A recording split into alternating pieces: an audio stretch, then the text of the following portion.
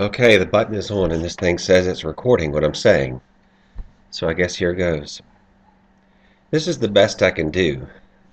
The best way to get it out before it's too late. Before it's all over. When I drop this in the mail later, I want to know that my words can be heard on it. And who better than the editors of a national newspaper to be listening? I've made some notes to read from, but other than that, you're hearing it as I tell it. So here I go. It's not easy, but it's almost done by the time it begins. I want you to know that I loved Ricky's Hills before I knew what love was. I held a place in my heart for him and I kept it ready. I would never allow anyone else there. Not ever. I still see him in town sometimes. Gloucester's a lot bigger now, but he stands out like he always did. He won't speak to me, and I don't blame him. I don't speak to him either. I'm just grateful that I can still see him now and again. But that's coming to an end soon enough. A few days ago, an eye doctor told me that I wouldn't be able to see even as well as I do for many more years. Macular degeneration, Tim, the doctor said, just as matter-of-factly, as if he'd suspected I'd hear it. Seems the poor diet and drinking and lack of exercise have all been less effective. I'm sure contributing, still, than the 2 packs a day for almost 30 years. The only dye I had was sided with all bad outcomes, and I just tossed it till it came up. What else? Bad. It's funny, though. Blindness isn't the only... No, blindness isn't the one I saw it landing on. But who knows? Maybe I'll see Ricky more in my new darkness than now.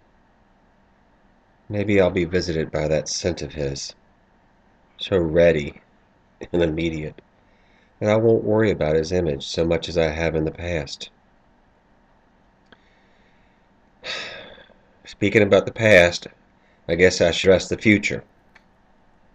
Not for long, though, because there really is no such thing when you think about it. But in my case today, there really will be no future.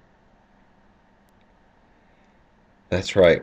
What you're hearing is a really long suicide note, in most respects. And not so much a note about suicide as a confession and an indictment. You'll see by the time I don't. You'll see. I'm ready to go, and I have been for a long time. But I have to tell you the truth first, about what I've done, about what I didn't do. I have to tell you what I know now, while I have the daffodils climbing out of a warming earth, arching toward the sun like ballerinas to the light, to remind me of it all. There's no place like Gloucester, Virginia in spring, after all. No place more beautiful and morbid for me. This place comes to life now in a way that draws the attention of many. But it's been 30 years since spring meant new life for me. That first day of spring, 1984, was, for me, the end of an innocence I never knew I possessed, and a guilt I didn't know I could carry.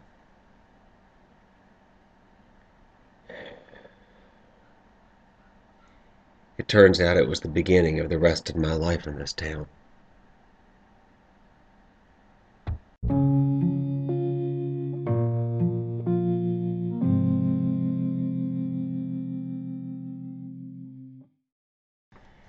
That morning, Ricky rolled over onto his side like he had so many times. He was 17 years old and nearly 6 foot, He pressed himself against my fine cheek like he owned me. The first time that he had ever done this, about a year earlier, he whispered that it was to give me what he knew I wanted, nothing more, in his own effort to protect me from everything he suspected I longed for. "I'll do this much," Ricky Sills said after he climaxed in his underwear. Pressed himself against me thoroughly for so many minutes. "If you'll promise to leave it at this." Then, that first time, just like he would this time, he'd get up afterwards and go to the bathroom or shower, then get dressed and leave for whatever demanded his attention that day. And there was a lot that demanded Ricky Sills' attention, I told myself as he emerged from the shower and put his jeans on under the towel wrapped around his waist. "Look," he began, looking to me with some sort of instructional endearment that made me want to crawl into his shirt pocket and witness his day firsthand, safe and sound. He said, "I gotta meet with a few people about baseball while school's still out. And you can't wait much longer to look at some sort of college to go to, Timmy. Once spring break is over, there's no time left, you hear?"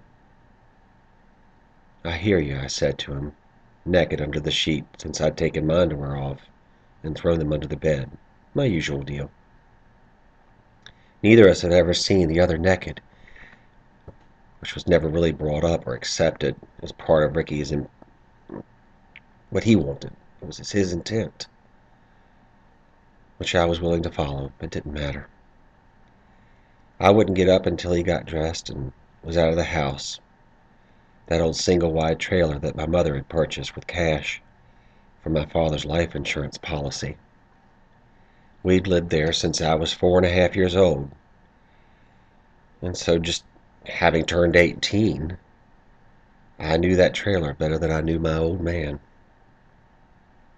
"I know you hear me," Ricky finally said to me. "I want to know that my best friend, the future hotel chain owner from Gloucester County, Virginia, a fucking hole in the wall if there ever was one, is going to major in business and become a successful hotel chain owner and leave this shithole just like me when I'm an outfielder for the Baltimore Orioles." That's what he said. "And I'll be there cheering you on, Ricky," I said before thinking about it.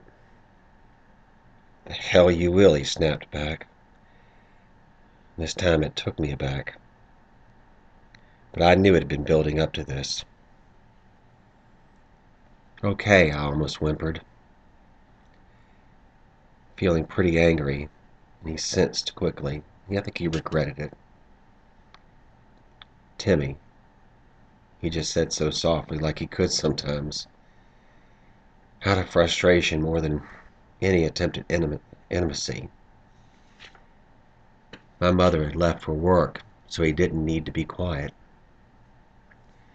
Then he said, I can't always be near you, and we both have dreams we want to follow. I'm going to play baseball until I fucking die, man, and you're going to invest lots of the money that I make in great big-ass hotels." "I want to be with you," I said before I knew, and I had to quickly add, "to live in Baltimore." "You can't," he said, just flat. "You can't." Then kept that tone as some way of enforcing his ruling. "I'll live there with my mom and my wife and kids. You'll live in New York with your wife and your kids. We'll be in touch all the time, and your kids will grow up spending Thanksgiving and Christmas together with mine.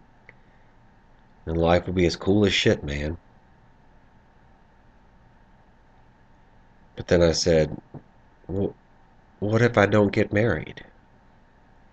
I had asked this before, but we seemed to be getting down to some inevitable wire lately, and my instinct told me to get clarification, to seek some reason in what Ricky Sills was planning. "Okay, so you don't," Ricky Sills said to my surprise. then continued before I could process it. You can be the single guy I'll sometimes wish I was. You can have that playboy image that'll make it easier when you visit me or I visit you. What? I said. So your wife will think I'm getting you laid? No, Ricky answered slowly. So she won't think anything else.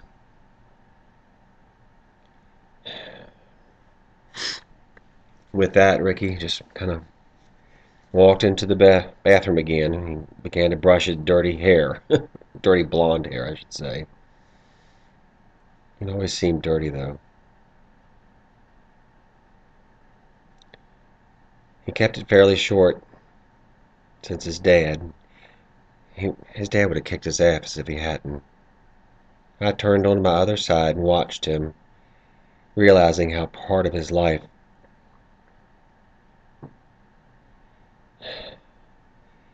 just knowing that being that part of his life for the previous year had changed everything for me. And there was no going back. And there's still no going forward for some reason.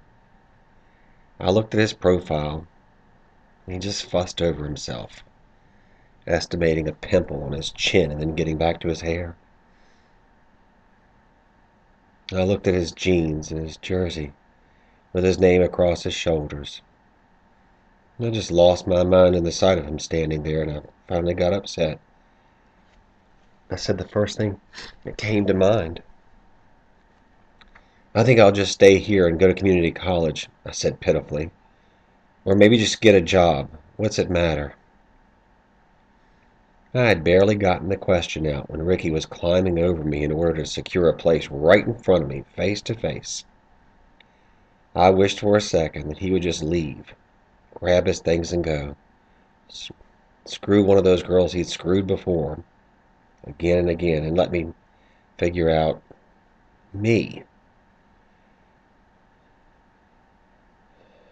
But he just breathed frustratedly into my face, his hair still dampened, and his armpits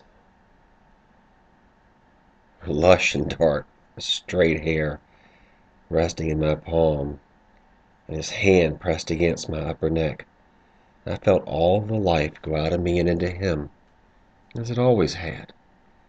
I wasn't Timmy Sawyer anymore. I hadn't been for a long while. As I lay basking, right there in his entirety, wanting nothing down the hall or out the door, or under the sun so much as just to stay there, to never leave there, I knew that I had become Ricky Sills. I felt it. I was frightened in every way by it. I didn't regret it, and I knew I couldn't put another thought together if it ever changed.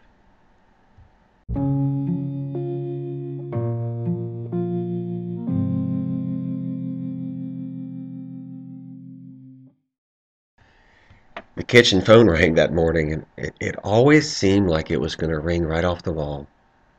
Those were the days. It was the only phone in the trailer, and for this reason, it had to be loud enough to be heard anywhere. I hadn't so much drifted off as fallen into a state of depression since Ricky left. When the phone rang, I looked first to see what time it was. 8:45 a.m. And it kept ringing. I got up and walked naked to the kitchen from my bedroom, which was made even more unusual when I realized I'd be speaking to someone that way. I ignored everything I was thinking, since every thought I had was lower on the priority scale than Ricky Sills. And one thought only led to another equally forgettable thought. "Hello," I finally said into the phone. "Get up, dumbass. Spring has sprung." I remember that voice, this eerie combination of authority and trouble. "Hello," I said, immediately thinking to myself I meant to say, "Who's this?" "I think we've covered that, dumbass." The man now sounded very familiar. I could place the voice if he kept talking. Then he did exactly that. The day is almost gone, Timmy boy, so get dressed and get to my house. I've got clothes on. I lied. I just lied, for no particular reason. My mother sometimes commented on how quickly I could choose to tell a lie when I didn't have to. But I felt just so very naked standing in the kitchen that morning, looking out the window at the dogwoods and the breeze. I'd lost myself in a series of disconnected thoughts before the voice returned. "Who gives a shit?" said the voice. And finally I knew it was Bill Fort. "Oh, sure, sorry," I said, suddenly engaged. "I'll be there as soon as I can.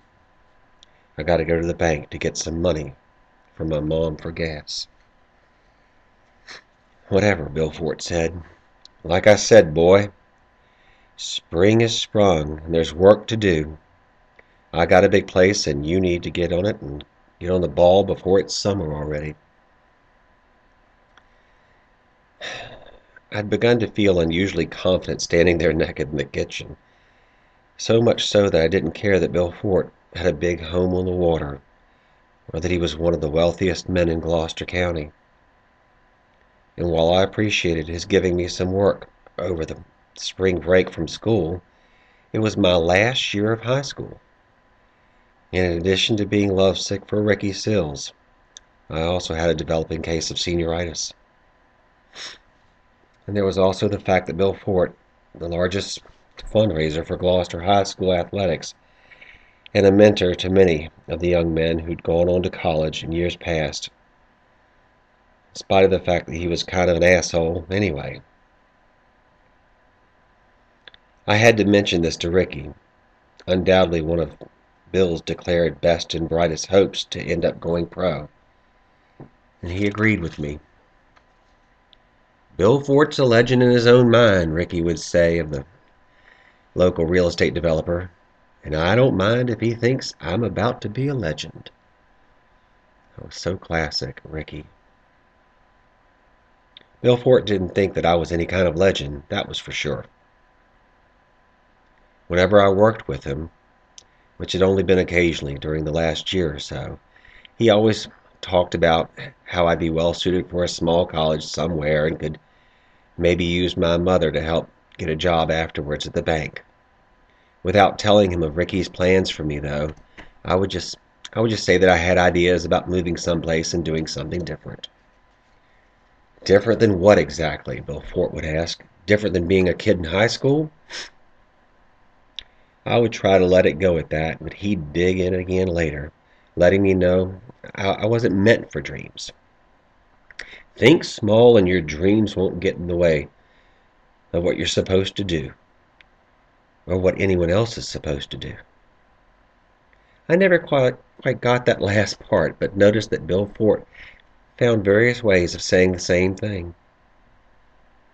He seemed to more and more be cautioning me away from something I wasn't even sure of myself. He seemed to be telling me to change course, but not in so many words, only with these random utterances. It was confusing that morning, but it wouldn't be confusing for much longer. As I made my way out the trailer and into the Chevy Love pickup that I'd managed to get from money I made the previous summer, I prepared to drive to the Bank of Ordinary, which was located in a part of Gloucester County known as, what else? Ordinary. On the drive, I noticed the daffodils had not only sprouted everywhere, but were by then, on March 21st, the first day of spring, blooming more than not. I always found the flower, which gave Gloucester the title Daffodil Capital of the World, to be so indiscriminate in their placement, as if to say that beauty could be found in the same form in trailer parks like the one I lived in, or on grand estates like Bill Fort enjoyed. A daffodil is just a daffodil, but maybe it was more, since it often found a way to grace the less gracious locations. They were just so abundant sometimes as to seem generous, even breathtaking. Mom had asked me to check the mail at the ordinary post office before coming to the bank, so I pulled in and then sat self-consciously for a moment as a sheriff's deputy, Will Tyndall, made his way in first and hopefully went directly to his cruiser afterwards, but no such luck. Deputy Tyndall seemed to have taken an interest in me earlier that year, going out of his way and to stop and ask me how I was, how my grades were, how my mom was, all things that puzzled me, because he was both an adult and a cop, and why all the curiosity after all? But lately the inquiries had come to include Ricky, even though he could have hardly seen Ricky and me together more than a handful of times. Deputy Tyndall, who was an investigator by then, asked me once, right in front of Food Line, why I was waiting for my mother. Well, I was waiting for Mom, and he just asked me outright. Now, Timmy, I'm sure you're aware of what a significant sports career your buddy Ricky Sills is destined to have, and how any kind of bump in the road could lead to him never making it to his destiny, right? It just made me really nervous. I guess so, I said, trying to look puzzled, even though I was genuinely puzzled. He's really good, I added nervously. No, Timmy, Tyndall scolded me. I'm a good detective. I'm good at detecting things. Good at finding things out. I'm good at my job, he said, emphasizing what he was mocking in my tone, my voice, or something.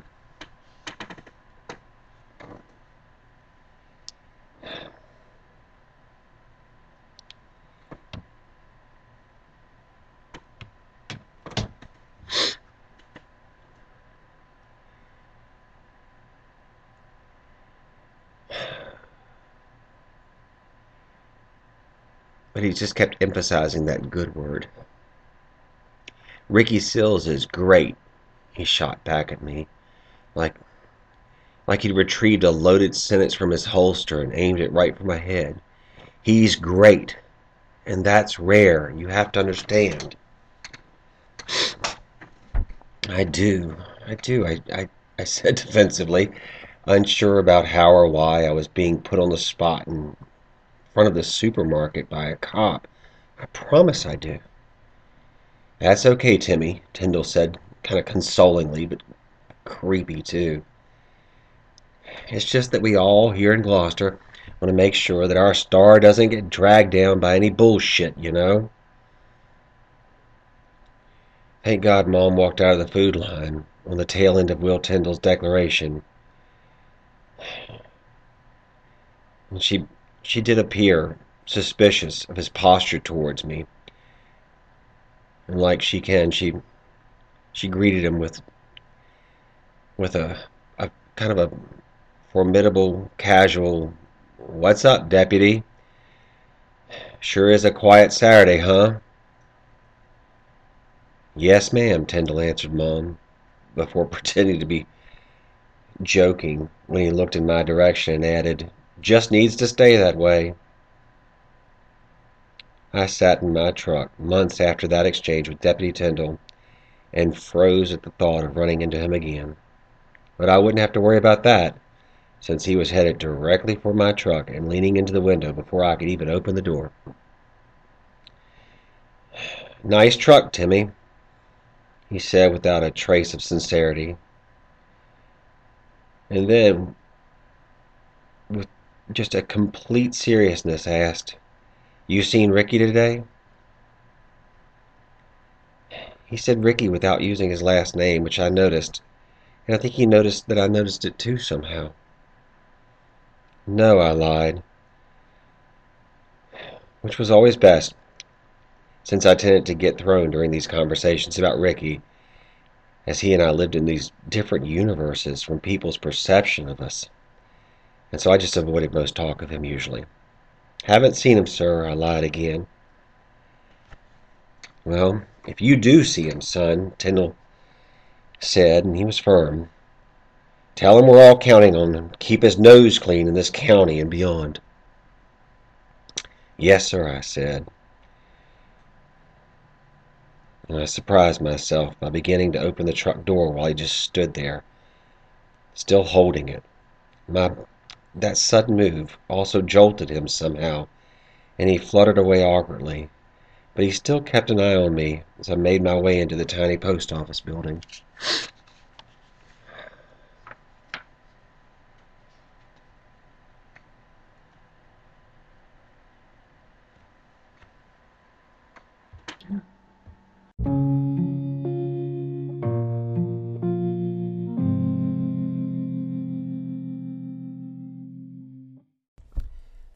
I navigate Gloucester today much the same way I did 3 decades ago, waiting for the other shoe to fall.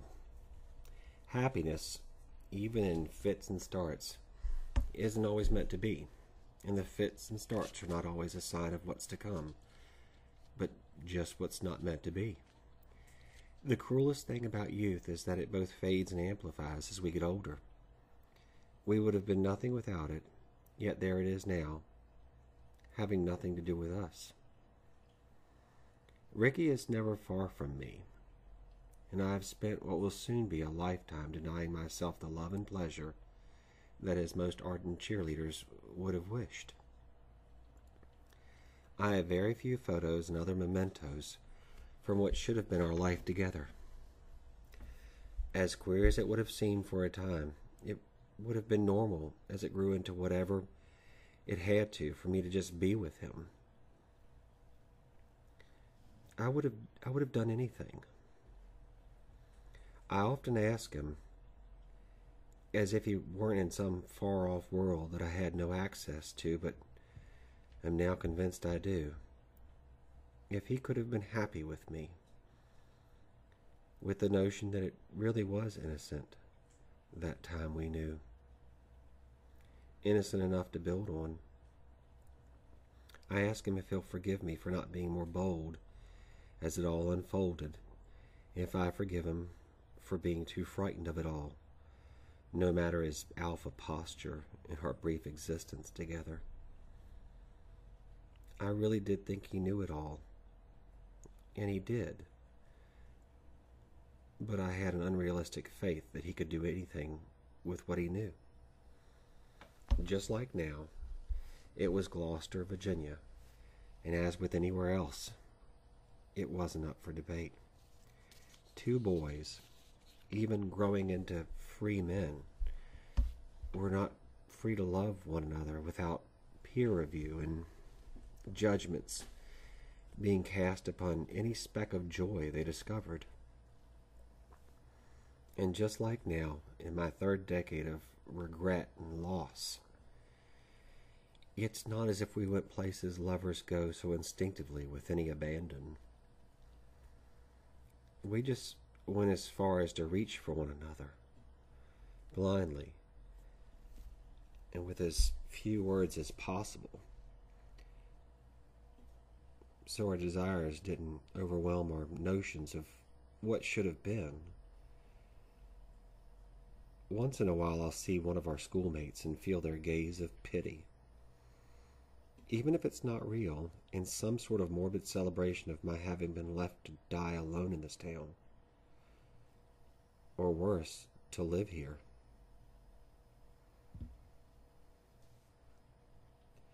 When I first met Ricky Sills, talked to him that first time, I was stunned at how much I wanted to just let go of everything and everyone I knew and take me on whatever journey he would.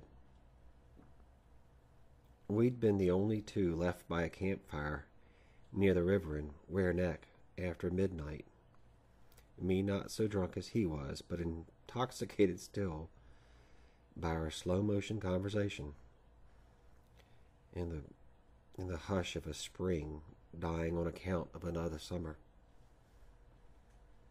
"How'd your dad die?" he asked me bluntly. I wondered right away, for no reason at all, if he wished his dad had died too. I'd seen Jim Sills rail on his son in public for his hair not being combed, his shirt tail hanging out, or any other number of offenses when I'd see them together in town over the years. An only child, Ricky was expected to perform and be at his father's best at all times. Baseball, and his grand performance at the important game, was Ricky's ticket to keeping Jim Sills at bay.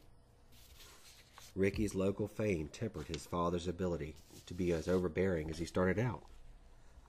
But it still lived on in Ricky as a set of expectations in tone, if not in play.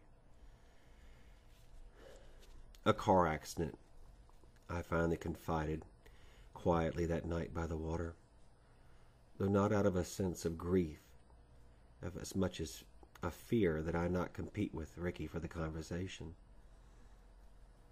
"I'm sorry," Ricky said, and it occurred to me that no one my age had ever really expressed condolences in that simple, usual way.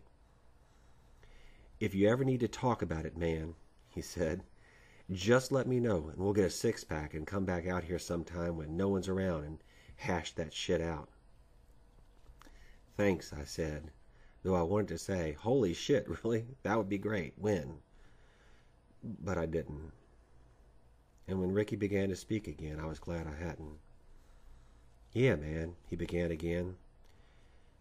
"You can tell you haven't had a father or even a brother around, but you're cool with me, and maybe if you want we can hang out some when I'm not at practice. Just throw back a few and see if we can get you toughened up for the world, dude." "Cool," I said, and I left it at that again. Whatever Ricky Sills wanted was fine with me, even if it meant changing something about myself. I was afraid that he was going to ask why I sometimes looked at him in the hallway lockers, or looked down for years if we walked by one another in school, which I always did. My glances at Ricky were stolen ones, meant to carefully disguise any idea that I suspected he might be in the process of casually hanging the moon. I went into listening mode right then and there, hanging with as little obviousness as possible on every word that he said that night about his parents, his grades, his church, even his dog Tiger, which he said he claimed to be the only one of its kind in Gloucester, or maybe beyond.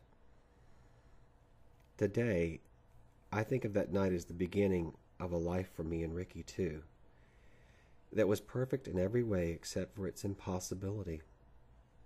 His hand on my shoulder as he grew more drunk in spite of his decreased drinking, which I didn't bother to examine, since he seemed to have a practiced enthusiasm that was so foreign to me.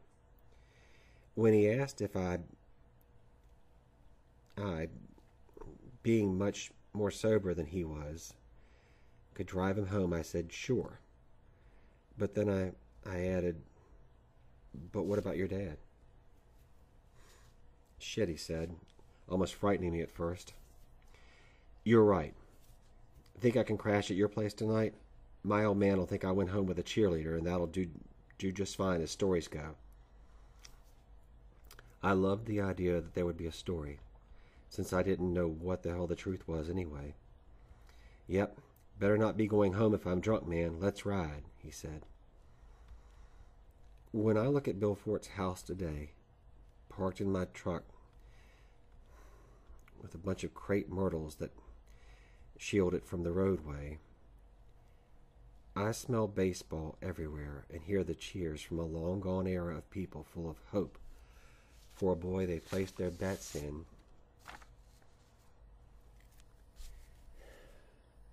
and dreamed for. Ricky Sills was a powerhouse in a game I didn't really know the first thing about and still try to avoid the outcome of. I love baseball for Ricky now, but I hate it for myself. It's the game that gave Ricky so much and asked more than it gave, even. And though it gave me the Ricky I knew, it also took him so far away from me all those years ago. And the man who once owned the house I now monitor with so much regret, that asshole, as Ricky called him, Bill Fort, was so cruelly instrumental in Ricky's destiny. Now it's my turn.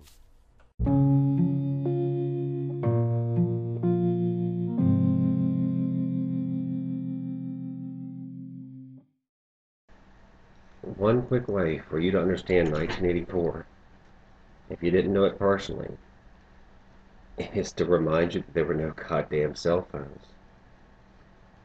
I say it like this because the cell phones, as much as anything, remind me of the lack of intimacy we're all destined for when we isolate ourselves for survival's sake. Those stupid fucking what's up text messages from people whose breath I can't smell, whose awaited proximity never makes the hair on the back of my neck stand up, or my heart race with anticipation of the promising and unknown. The morning was flying by, exactly as they do on spring break. I was at the bank talking with Mom, or she was talking with me, and for the life of me, I don't remember anything either of us said. I try to sometimes, when I want more from that day than what it affords my memory. But all I know of that part is the feeling I got from my mother, that she was just persistently concerned that I was not too heavily invested somehow in my life, other than in a life other than my own, and would not be able to recapture what I was missing. My mother had a way of saying things without saying them, which sort of reinforced a feeling in me that the conversation wasn't always meant to be some honest exchange of information. Looking back, I know now that Mom wanted me to be okay. She knew that I probably wasn't in a safe place, and she felt helpless to do anything but make it worse. I left the bank with the $10 for gas, and that would be the last that I'd get on spring break, I remember thinking. I didn't really go anywhere usually, and when I did, it was in Ricky's truck. Most times we'd head down to Warehouse Landing and look out over the river while Ricky smoked a joint and I nursed a single beer usually, and we might have talked for 10 minutes just before drifting off into a quiet as intimate and familiar by then as any couple who'd been together for a lifetime. Most of the words we said mattered, and they amounted to what we were feeling, if we didn't say them in outright terms. I drove towards Ware Neck to meet Bill Fort with a heavy heart, and couldn't figure out why it seemed I needed to do something about what I was feeling. I felt so much pressure, and so much anxiety, and had been keeping all of my secrets and Ricky's too, or felt that I had anyway. I didn't think it was fair that any of it translate into a call for action on my part. Ricky Sills was someone, I got that. I was no one, and I got that too. But why did it all keep telling me that I needed to change something about it when the only thing I wanted, and wanted with all my heart, was for everything to stay the same? Bill Fort had a cool conspicuousness despite himself as he leaned in on his Mercedes sedan parked in the road leading to Ware Neck Marina, both of which he owned. He appeared overly confident that I would notice him there and naturally stop rather than go to his house. where he'd asked me to meet him on the phone earlier that morning. For years I'd heard rumors that he'd been married a few times to much younger women and then divorced them before they got any ideas about getting his money. Large sums inherited from his family. He lived alone, and with his family consisting of no siblings, a mother and a father now gone, he still carried himself as if he represented the fort name to any and all comers. And he had a habit of mentioning his prestige to me in conversations that he began and finished while I worked picking weeds or planting bulbs or painting fences. I did a lot of whatever needed less skill than was called for. When I pulled into Marina Road, Bill Ford stood in estimation of my approach as if he might comment upon my driving or state a grievance of some kind. Instead, he just hollered to me to follow him to the marina. So I waited while he got to his car and did as he'd asked.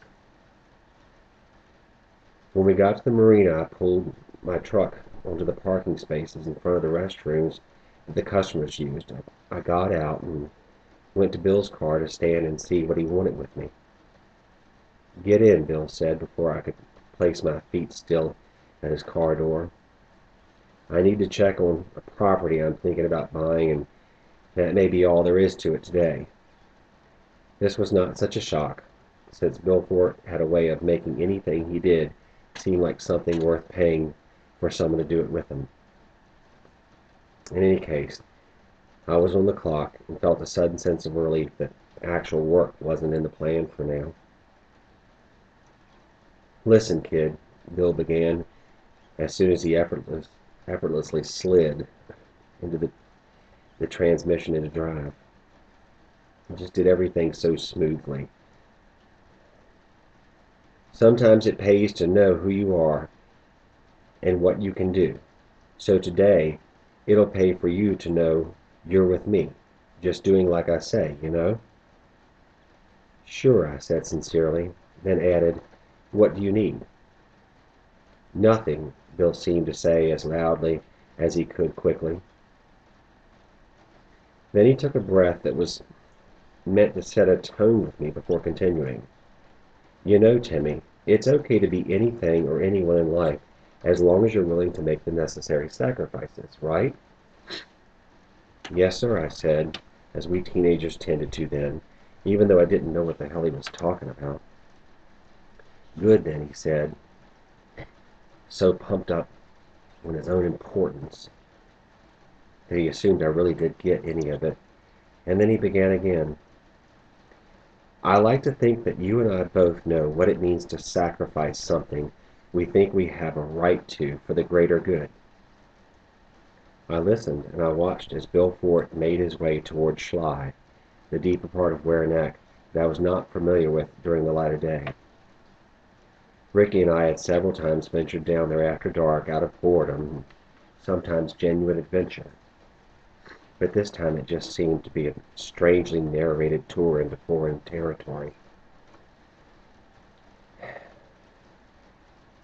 Bill Ford continued, "And there's always bigger and better, take it from me," he said as if an Encyclopedia Britannica endorsed his every utterance. "Life is good here in Gloucester, but there's more than just here to life for a young man like yourself with thoughts like yours and whatever else like yours." Bill was pulling off of the road into a ditch before his words could sink in or be understood, and so I focused on what he was doing more than what he was saying for a moment. He straddled the ditch expertly, I admit, and then drove the car on about 20 or so foot wide trail that led into an open field that I'd never seen before, only 10 minutes from my own home. Gloucester County was larger in land area than 5 of the South Side's other cities and counties combined, so a lot of it was undiscovered by me, of course. "Here we go," Bill said as he brought the car to a halt and slowly put it into park, and seeming as if he might cut the ignition off, but he didn't. Listen to me, Timmy boy. I may not be your dad, but I'm certainly a good father figure of sorts for you, right? Right, I agreed dishonestly, but quickly. Well then, he continued, and I noticed he was gripping my knee. You've got some pretty obvious issues going on with what some people might call your manhood, and these issues aren't a problem if it's just about you and no one else. Huh? I asked without meaning to. I really didn't want the answer, any more than I wanted his hand gripping my knee or to have been asked the question in the first place. What do you mean, huh? Bill Fort said mockingly, then carried on before I could even address his comment in exchange. You're old enough and smart enough to know exactly what I'm talking about and who I'm talking about. Here's the thing, young man. We both know of another young man who has a very bright future in a world that you and your kind don't have much of a place in, except to hold him back. I was feeling sick on my stomach suddenly in a way that I actually thought I might vomit, but I just belched instead, and Bill Fort continued in spite of what had to have been increasing misery on my part. Ricky Sills is a young man with another year of high school left, and you need to let him have that year to himself, and not distract him with whatever your ideas you have for yourself. You need to take the opportunity that I and a few others are willing to give you and go away to a nice school where you can major in something that fits the kind of person you are. I don't want to go away, I said, then realized that it wasn't that simple and corrected myself. I can't go away, I said. Oh, you can and you should and you probably will, son, Bill Fort said sternly, frustratedly. If you think that this community is going to stand by and allow you to possibly, no, most certainly, ruin the future of a fine young man like Ricky Sills for your strange amusement, you're mistaken, son, and that's that. I sat quietly, but it felt like I was witnessing an explosion. I began to sweat and noticed that Bill Fort had removed his hand from my knee and was fiddling with the steering wheel nervously, angrily, something. Nothing was clear, and then he began again. Son, he finally said, which made me feel somewhat angry myself, you have lots of good excuses for ending up the way you have, and one good one is that you haven't had a father, and your mother obviously hasn't had the sense to keep a man around for your sake, if nothing else. But you don't have any excuse for getting next to Ricky Sills the way you have, just because he's got a bigger heart than he does a brain, I guess. He belongs to this county, to this community, not to your sick ideas of whatever queer shit pops up in your head. He's my friend, I said, admitting to something I knew right away I shouldn't have. We're friends, I followed up, in some lame attempt to make it sound better. No, Timmy Sawyer, you're not friends, and he's not going to be your friend much longer, like I said. We're ready to give you the opportunity you should be grateful for, to maybe go live in Richmond or somewhere while you go to school, maybe nursing school, I don't know, he said before taking a breath. Nothing more, though. You'd probably make a great nurse, or someone who works in an office setting like your mom there, boy. But in this city, you'll forget all about Ricky Sills and move on and maybe even meet more people like yourself, since cities are full of them, I hear. I knew Bill Fort was being both serious and cruel, but I didn't know what to say or do except sit there and hope that it all ended soon and Ricky never found out about any of it. He was right. Ricky was good-hearted and had a future, and I didn't really. But Ricky would punch Bill Fort in the mouth if he heard what he was saying to me. Ricky thought, and it turns out correctly, that Bill Fort was an asshole.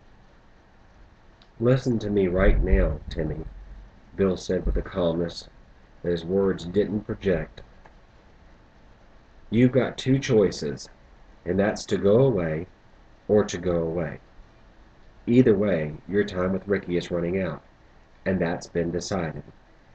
We can make you pretty comfortable in Richmond in one of those dorms, and you can probably look at all the young swinging dicks you like up there. You can suck every last one for all I give a shit, but Ricky Sills is history for you, pal, and that's been written when you know it. I heard everything he said, and all that it sounded like it meant, but to me it only meant one devastating thing. I would never see Ricky again, and this was more than I could stand to think about. I turned to the passenger door, opened it, and vomited as efficiently as I could have imagined. Everything that was inside of my stomach was making an exit.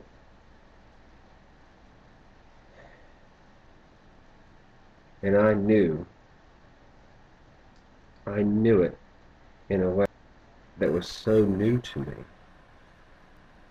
I felt like someone was rearranging the parts of my body, and nothing was the same so suddenly that I just wanted to shut down and run all at once. But I only sat there, leaning out of the door of Bill Fort's Mercedes, trying to catch my breath. Then I heard him slam his palm on the steering wheel before he said, "Oh, give me a break, you little fucking pussy. I don't have time for this shit, no matter how sensitive you little faggots can be. This is already done, and you're out of here this year, and Ricky is getting down to business, and that's that. It's over, pal," he went on as he opened the door. Then he said, "I'm going to step out of this, take a piss, and it'll be the last prick you get your faggot eyes on in this town, I bet you that much." And that's when Bill Fort got out of his expensive automobile with all the authority he spoke to me with, and he walked to the front of it and removed himself from his trousers and began urinating as if on cue, glaring at me as if he were correct that I would indeed look right at him. And I did. I looked at Bill Fort as he took his time, holding himself with a perverse pride, expressing his sudden anger and obviously long-lived hatred for me and whatever kind I was. He seemed to just luxuriate in his ability to snarl at me, a teenager, scared and absolutely alone in that field with him on what should have been a great day to be young and hopeful and carefree and not bothered with the likes of high school for a few more days. It was horrible that I could see all of him in his eyes at once, as if the scope of my vision had increased with the level of fear I felt. I felt my head shake almost violently when Bill spoke out in midstream urination, seeming to me, but to others as well. It seemed like he was speaking to a huge audience. "Look now, boy," he invited me. It's malicious. "It's not like you'll be seeing Ricky's again." I've sometimes since then wished that I said to Bill Fort that I'd never seen Ricky's penis. I'd never embraced Ricky or been anywhere near him when every stitch of his clothes were off. But I'd also never spoken to anyone about anything like any of this before, and honestly had anything like it brought up with me before. And then I was awake. I knew it was happening. Everything I feared but had no idea about was happening right then and there. This seemed to make sense now. I may not deserve it, but it seemed like what was going to happen all along. It just began to add up and make sense in a way. I didn't mean for it to.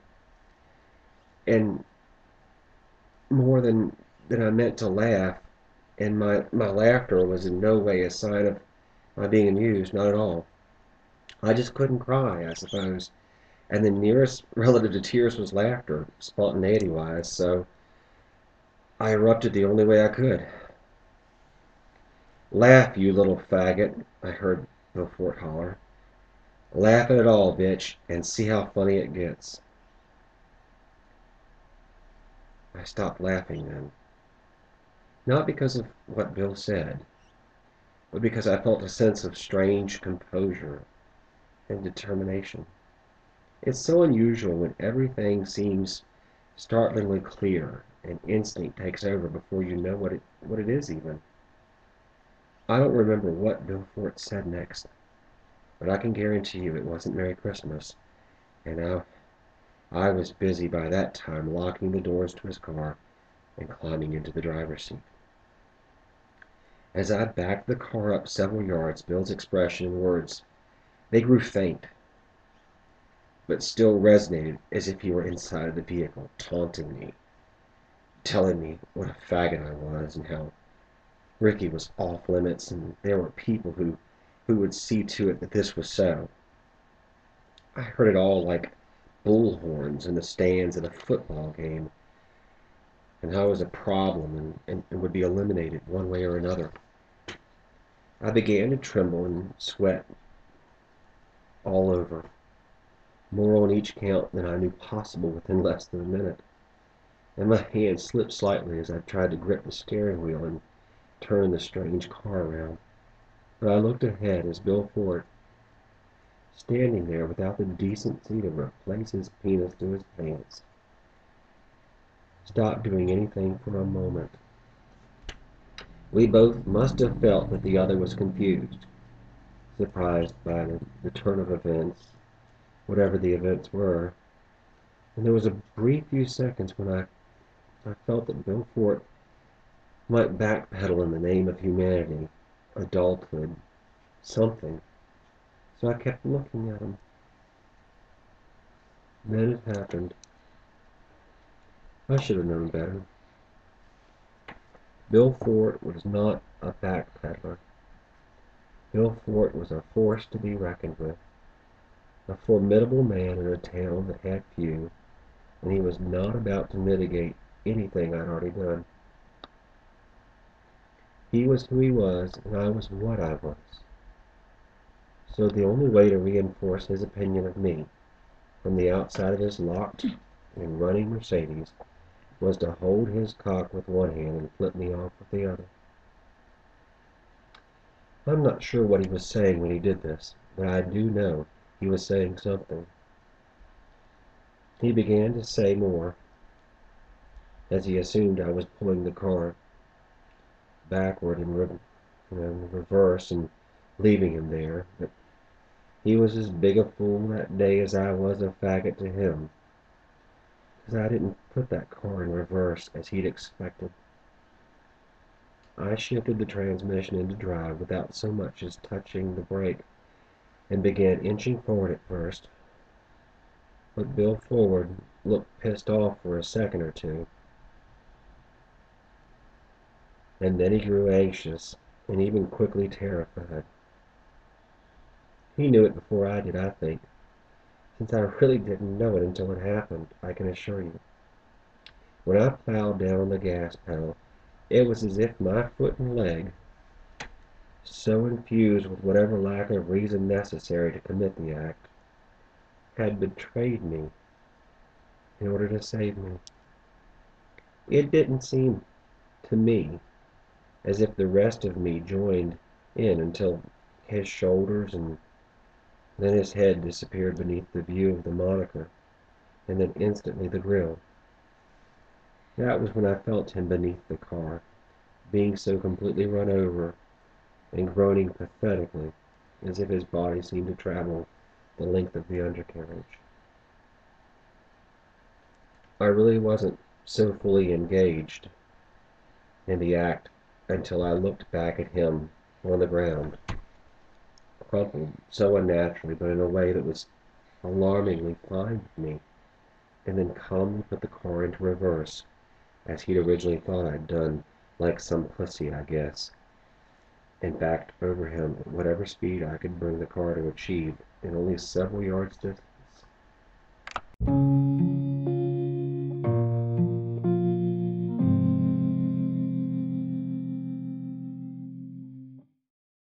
I sometimes recall the brief glimpses of a confidence possessed. I remember moments when living coincided with being, when I wasn't, for whatever time it lasted, so warped by self-consciousness and shame even. All of these times, long past and few against a lifetime as a whole, were experienced with Ricky Sills. When I was near Ricky, I felt alive and hopeful at my worst. I knew in my heart that Ricky cared for me, and, knowing more than anyone else knew, accepted me. Sometimes, when we were sitting in the truck someplace with nowhere to go, nothing to do, he'd find some way to let me know he was exactly where he wanted to be. Love's articulation is only as clear as the listener's belief in love, in its power and might. Ricky Sills spoke to me at every turn, and now I'm speaking to him in many ways. I'm telling his truth and my story, but my goal is to tell him of my love and to be brave about it. I've been everything but brave. Might as well give it a shot.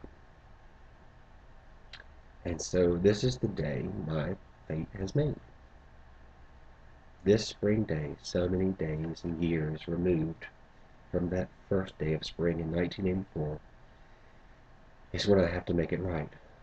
There are just too many things falling into place for me to not finally take my place in the thread of time and truth. Sitting outside Bill Phillips' old home now, it's renovated in many ways, but it still holds the haunts of everything you need to know what really was and wasn't. I'll go inside in a moment and continue this until it's told. I've taken the present owner's dog to a kennel and will leave the receipt and pickup information for their use in the envelope this recording will go into. The mail carrier will pick up all of this within only a few hours, within 100 yards of my remains, and not know I'm behind the garage door, dangling from a rope. You'll get all of this in plenty of time to come get me and take me away before the homeowners return. I'll be perhaps the worst pet sitter they've ever had, but I hope they'll understand one day the significance of my departing from here, precisely, in order to get where I must. I can't leave anything to chance. I just don't want this reality anymore. Everything that's possibly fulfilling seems so ultimately unattainable.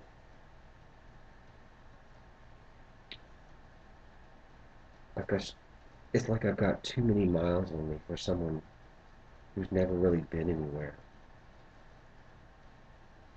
But now I'm just belaboring all of this. I've told you what I'm doing, and now I have to find a way to tell you what I've done. What I've done is really what I did so many years ago, 30 years ago today, in fact. I was standing in the kitchen, drinking from a bottle of vodka, holding the collection of pills I'd found in the medicine cabinet in the bathroom off of the den.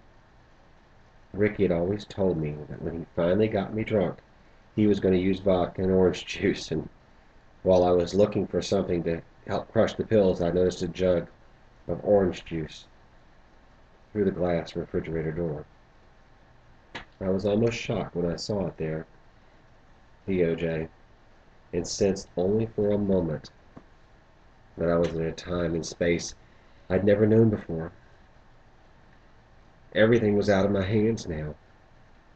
I'd just killed a man, run him over purposely with a car, a really big Mercedes.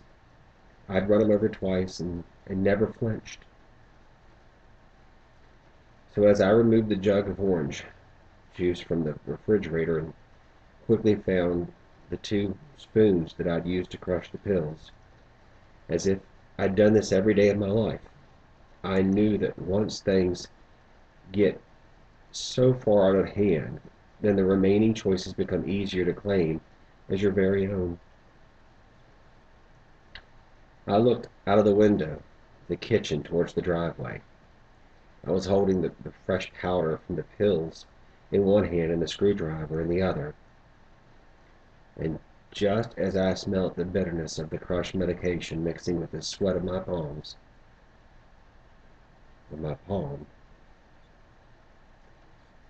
I saw that I'd left the driver's side door on Bill Fort's Mercedes open, just as if I'd gotten out of it and never intended to encounter it again in life.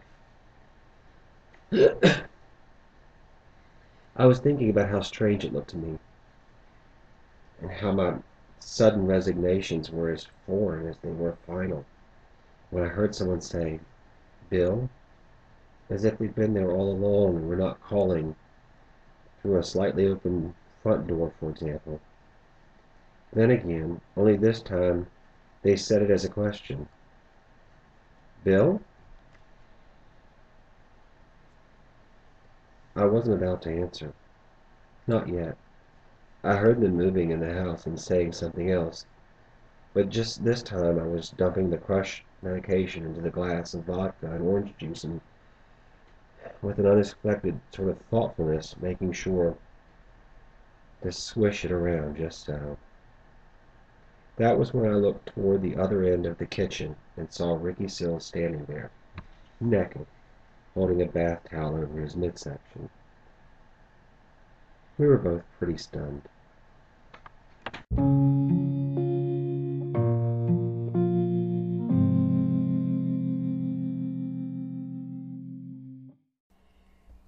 Men in power, any degree of power, aren't always the most cautious or even deliberate men. Sometimes their power makes them careless, stupid even. But mostly it makes them corrupt, I suspect. Power isn't a safe investment in men with so much to hide. This house looks nothing like it did then, not really. Rumor had it that the Colliers, who purchased this place 27 years ago, after it sat empty for so long, got it for a song. And with the money they saved, they decided to change everything they could. Nothing has changed for me here, looking out at the Ware River and a few fishing boats trolling around. It's so funny, but my diminishing eyesight isn't as much an issue here. My mind's eye looks out to the river in 1984, and I can see it before me as well as what's behind me, as clear as ever.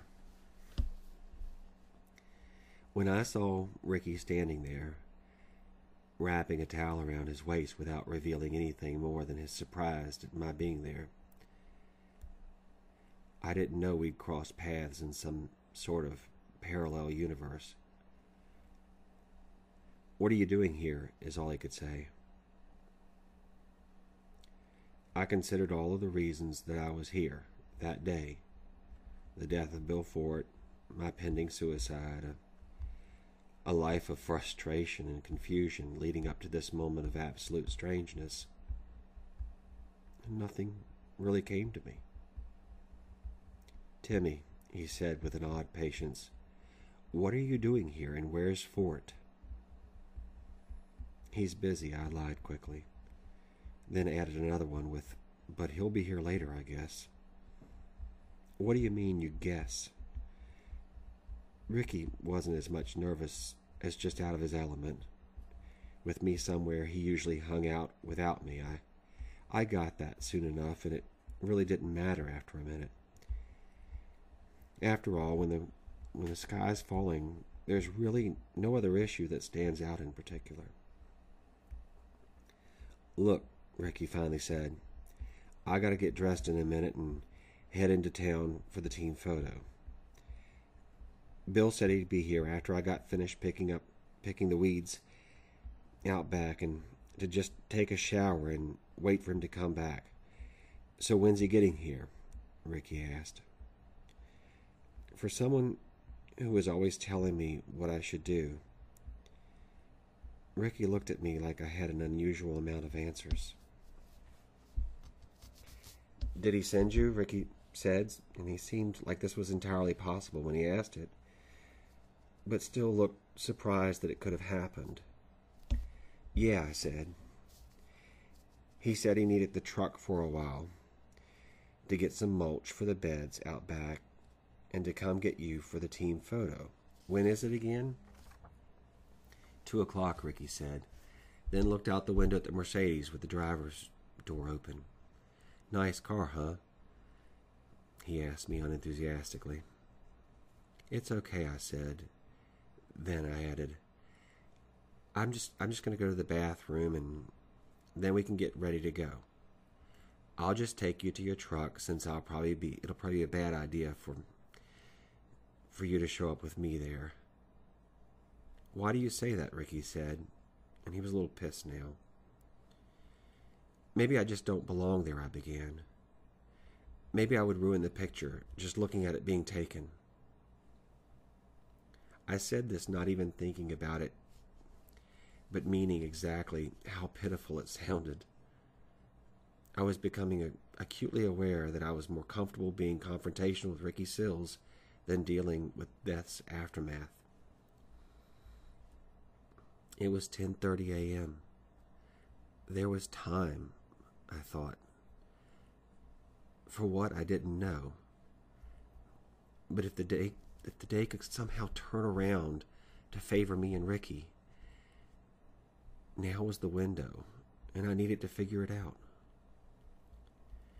"Let's just get the hell out of here," I finally said as Ricky was walking towards the bedroom hallway.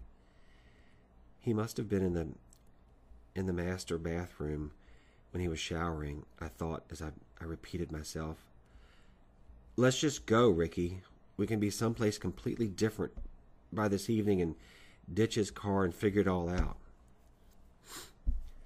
I didn't know what I meant by figuring it all out, but there was no shortage of shit to get figured out by my calculation. "Figure what out?" Ricky said, and he was confused by now, not really able to find his footing in the unusual exchange. "There's nothing to figure out, man," he said. I'm going to my truck to go get a team photo taken, and you can come back and wait for Fort to show up. I don't care."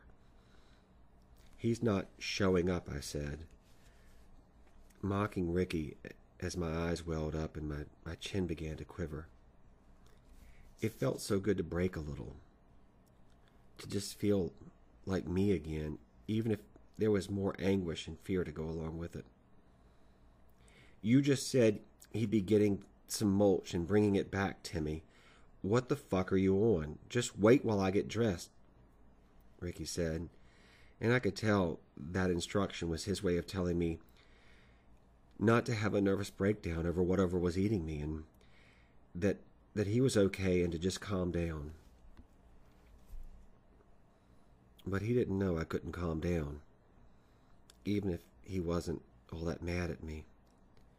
He didn't have a clue, really. He was halfway down the hall when I just blurted out, "I love you, Ricky Sills, and I'm leaving here today with or without you." Time moves in strange ways when it's of the essence. It skips around until it finds a way to fit the weight of the moments, I think. And it was during one of these skips that I missed Ricky's swift return from the bedroom hall, towel still adorning his waist like it was made for him. And it was during one of these skips that I missed Ricky's hand, open, as if he was attempting to catch a ball, mittless after an unexpected shift in its direction, smacking me across the face like I suppose his father had smacked him 100 times. "Let me tell you something," Ricky Sills said, through clenched teeth and with his body tightening as I'd never seen it before. "You go anywhere without me, or without me knowing where you go, or me not being able to get to you, Don't ever fucking come back, because I'll kill your crazy ass when you finally do. I'd never been a fan of abuse, of people physically overpowering others or intimidating one another. But passion is sometimes the only means certain people have of expressing their deepest felt feelings. Hell, if Ricky Sills had loved me more than that, maybe he'd have just killed me then, putting all of this to rest before it could have woken up to begin with. I looked at Ricky, and he looked at me, probably in a way that we never had before. We were taking a measure of one another now, trying to decide what to do or say next. But just as Ricky broke, exhaling with that tone and look of defeat I'll never forget, I kept advancing. I'm sick of Gloucester and school and the people here. I stopped. I genuinely didn't know what else to say, and I was crying besides. Me? Ricky asked bitterly. Are you sick of me, Timmy? Just say so, and I'll give your ass something to be sick of. I'll make your pussy ass sick of next week when I knock you straight into it. It had never occurred to me until then just how much verbal and maybe even physical abuse Ricky had endured and learned. He wielded it about this room as if everything he had depended upon it. He hurled my love for him back at me like it was the thing that could kill him if he didn't get it just right soon and keep it that way. Ricky had gone into the kitchen, and I could see the reflection of him looking out at the driveway through the window. I just sat there feeling so desperate and crying that I was almost whimpering, but his breathing sounded so labored that I didn't think he heard me. Maybe not. I wish I had that day back. I know that.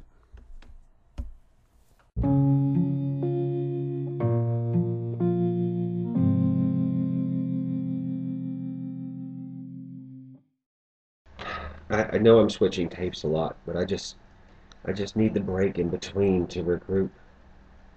It's hard for me to believe I won't be here this time tomorrow, or even in a couple of hours. I stopped thinking about God this morning at about 5 o'clock. I'd got what I call a good night's sleep for someone having their last night's sleep. And I didn't stop thinking about God for some bitter or angry reason.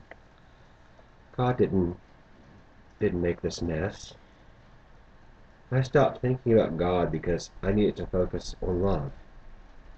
That's right, love. It's all that's left for me, even if it's not here. But if it could have ever been real here, and it was, then it can be real somewhere else. And if I'm not going to be here, I'm going to be somewhere else. I got it here, didn't I? And I was loved here, wasn't I? It's all been so long ago that it almost seems far away, too. But it wasn't far away. It was right here in Gloucester. It just seems, the love that is, like 1,000,000 years ago and 1,000,000,000 miles away. But I've been here in this house every day of my life for 30 years, even though I haven't set foot in it again until last week, when the Colliers showed me how much to feed Ginger, their Labrador, and where her medications were, and how to let her in and out of the garage. I've done just as asked, and I've let Ginger out several times a day, not just the 2 or 3 that they've requested. I've let her out and watched her patrol the shoreline from the various windows on the water side of the house. I've left $150 cash that the Colliers left for me exactly where I found it. I won't be needing it. And I've laid on this floor and longed for history's revisionist to march in and declare me mistaken. I did that at first anyway. But that, and any fear of God, now, are all done. Now it's just me and the past, and this moment, and the rest of the story, of course.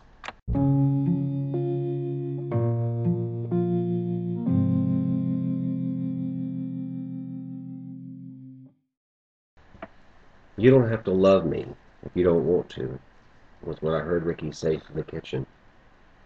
You can go. I'll take that. Can't make you stay anyhow. I just thought you could hang in there is all. I was flabbergasted after he said that.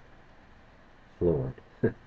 Ricky waited, unknowingly granted, until I was facing my life's greatest crisis to let me know his feelings had words, and I could only respond by breaking him. I had to get him out of here and face the music and let him get his way, let him get away, undamaged, as possible now. And it wouldn't be easy. But I was also angry now. I don't know why. Go explain anger, and you'll have what I was. I am leaving, I finally said, and I have to, and you'll get it. Just let me take you to your truck, and then I'll tend to my issues and be gone before the flashbulbs go off in the camera. I gotta go, Ricky, and it has nothing to do with you. I don't know when he got behind the sofa I had collapsed into, but I heard his voice break so pitifully as he asked me, "Please don't do any of this. You're just having a bad day, and I don't mind it becoming my fault. I know I take you for granted, Timmy, and I know I boss you around and all, but I'd change if I knew I needed to, okay? Just tell me what's so bad right now that isn't usually so bad, and I'll try to make it as right as I can." Ricky Sill said with some increasing calm to go along with this attempt at taking charge again. "Ricky," I said without having anything prepared to follow it up. "I love you," I heard him say, interrupting me. Quiet but clearly, and like it might pull the oxygen from the room if he said it any louder. "And I can fix this, whatever it is. I know you're miserable here. I see it every day, but I just thought I'd have more time to work on it. But I can see now that it can't wait. So just tell me what to do." I looked at what of his reflection I could see in the TV screen, which wasn't much. I weighed his offer, so ignorant of the circumstances and so spectacular just the same. "Timmy," he said, sounding more oriented than I was prepared to hear, "where exactly did Fort go to get the mulch? He'll be here any moment, and you and I are looking like we're crazy in love, and it's just too obvious. We gotta make a move, man." I knew what Ricky was doing, and that he had to do it.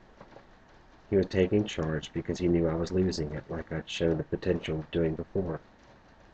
Only this time wasn't the same, and he sensed that too.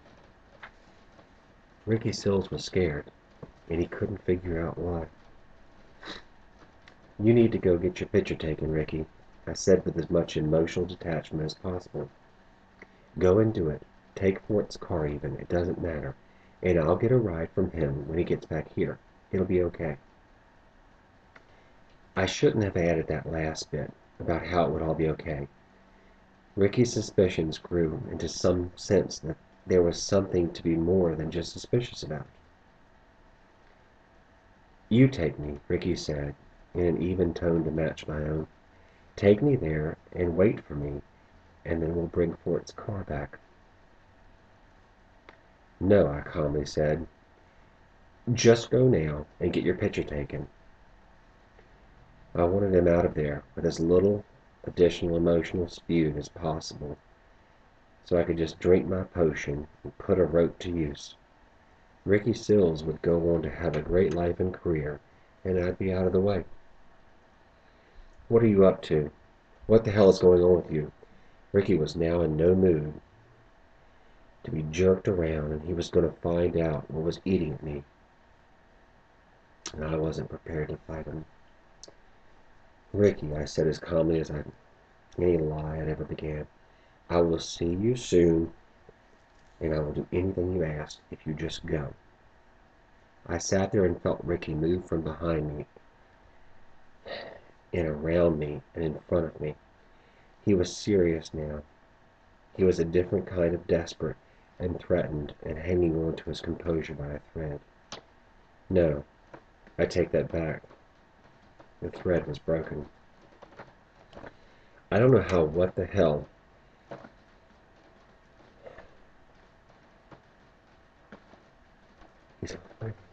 He said he didn't know what the hell was up with me. Timmy, I don't know what the hell is up with you. I just remember he swore at me. But I've had just about enough of this crazy shit of yours today, and we're leaving here once I go get dressed and ready. That's that. I felt panicked.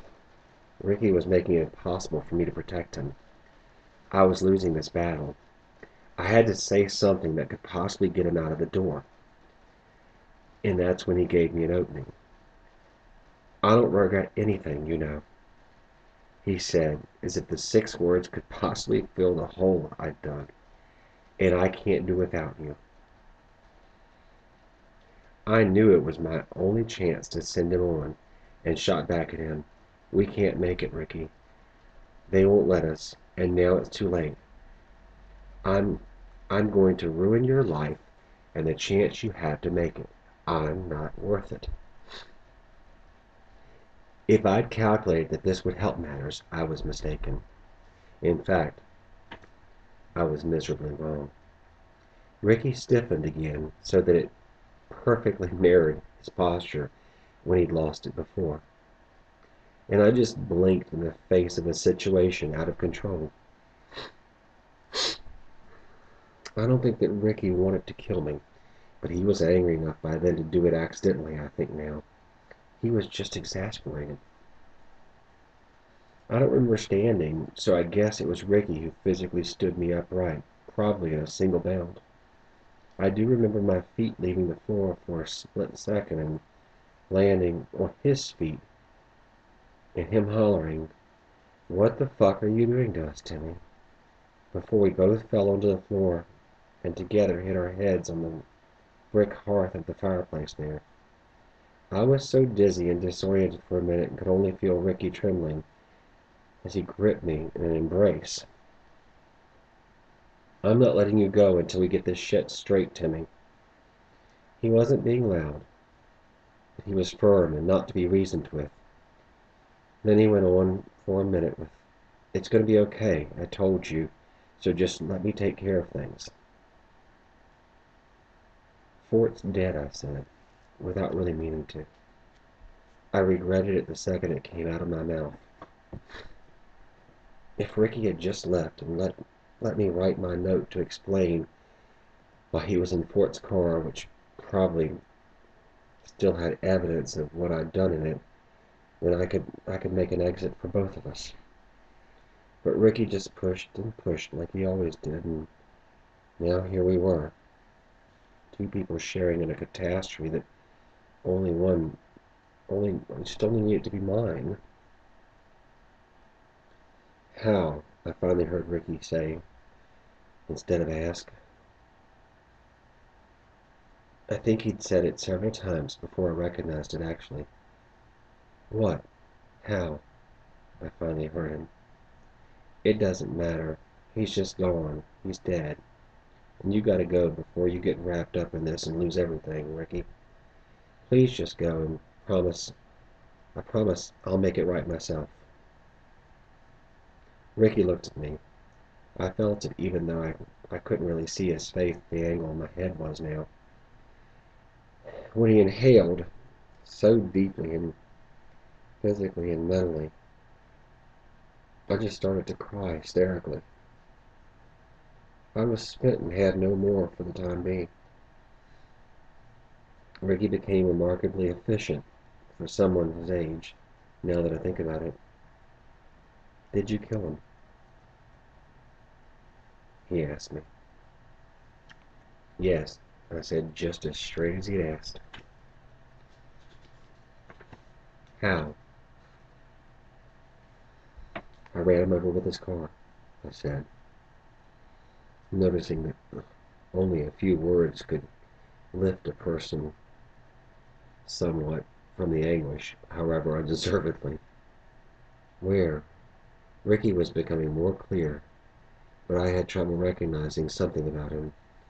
I guess we are all animals, and it was his scent, as he undoubtedly began to know the game had changed beyond the scope of his imagination. I took a breath and finally answered, in that field at Schley, right in Schley, near the post office. "Behind the row of trees?" he asked me. "Yeah," I said, to my surprise, sounding like I was affirming that I had a flat tire there. I was just so suddenly not alone that no one component of me was in natural sync with another. "You know he's dead, for sure, I mean." "I did it twice," I said, unable to say again what it was I'd done. "Jesus," Timmy said, then to my surprise, "I can understand once, but 2 times?"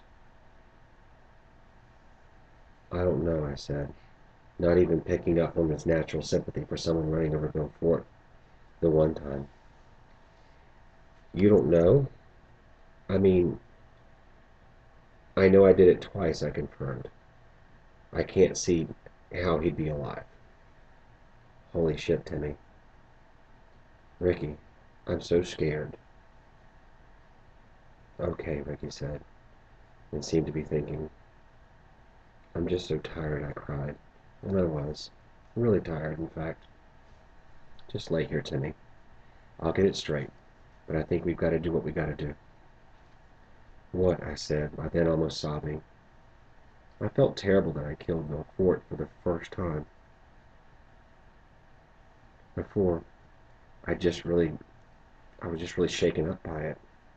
But now I felt bad, like it had been a bad idea, even if I didn't really remember having actually decided to do it. "I'm going to go in a while, but I need you to stay here and don't call anyone on the phone or go outside. Just stay right here." "Okay, Ricky," I whimpered. "I'm really sorry." "Shut up now, Timmy, and just rest.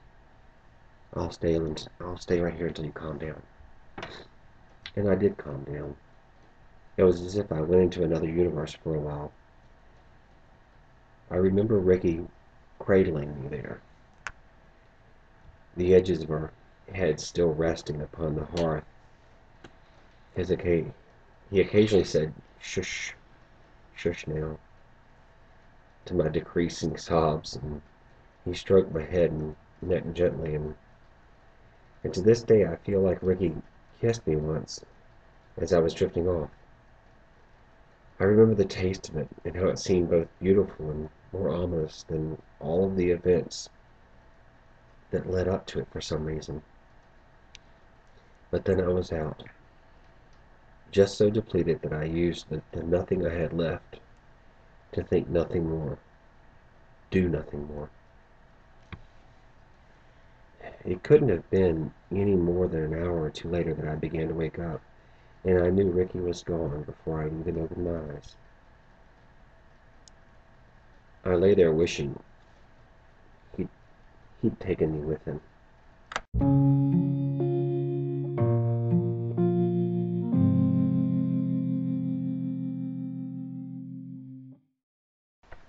When I stand here in this garage now, so many years since I made such a series of profound decisions to survive the unsurvivable right here, there are fewer collections to rummage through, less physical evidence of the past to connect with. But there is something I'm not entirely surprised to see. and that's the stack of lawn signs for the re-election of Will Tyndall to the United States Congress. I suppose the Colliers are Republicans and are not exactly disturbed by the candidate's now legendary rhetoric. Will Tyndall, they each say, or read. Then under his photo, faith, family, honesty. I guess this would be Tyndall's fourth campaign, and he's currently on his way to winning this time too, I'm sure, espousing the virtues of maintaining the sanctity of marriage between a man and a woman without exception, his fading but still resonant crusade to keep homosexuals from teaching our children in public schools, and his equating homosexuality with predatory sexual deviance, just to name a few. But Will Tyndall wasn't always a national figure, appearing on news programs and talk shows, raising money for political action committees dedicated to a God they so ill-defined in an age like any other, where God couldn't be any more needed. Will Tyndall was once Gloucester County's chief deputy detective, and in the spring of 1984 he was charged with investigating suspicious deaths, of course. Thursday, March 22nd, 1984, wasn't any easier a day to live out than the day that came before.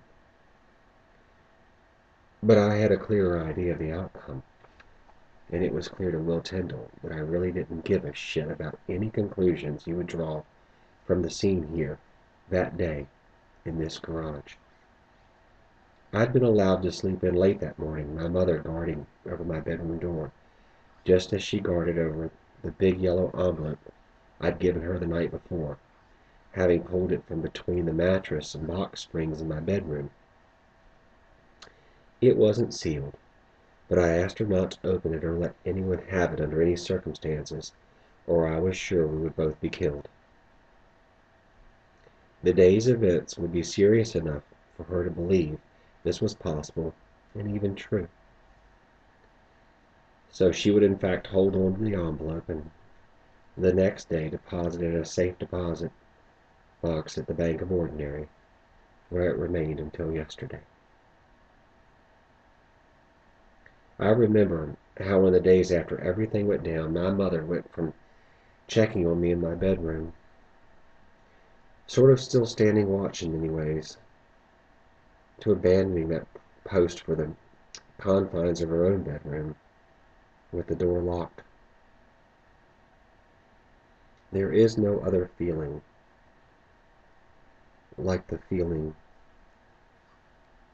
of your mother not knowing what you're capable of. Your own mother.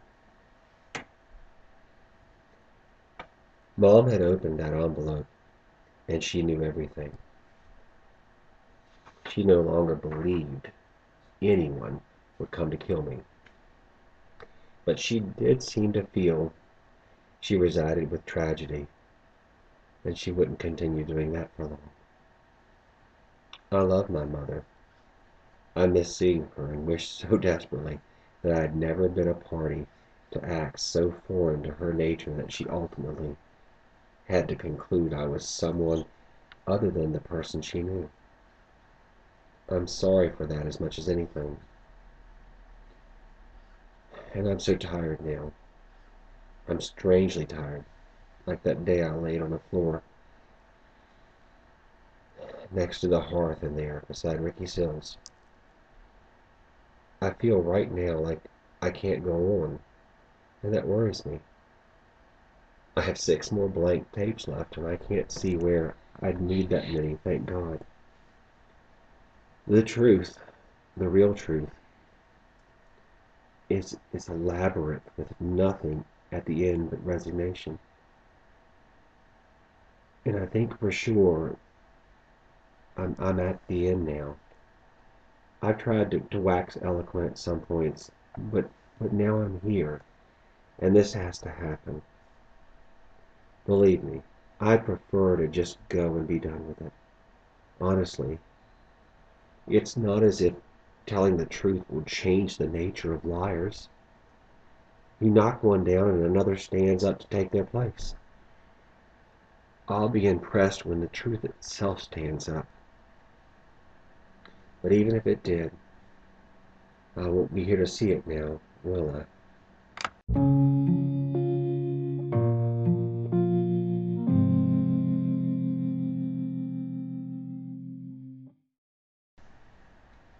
I'm naked, literally, and in almost every other way now. I'll probably wear nothing more than the towel that Ricky wore the day in 1984. I'll probably wear it to the mailbox when I put all of this in the envelope and seal it up. It's not like there's anybody here to see me.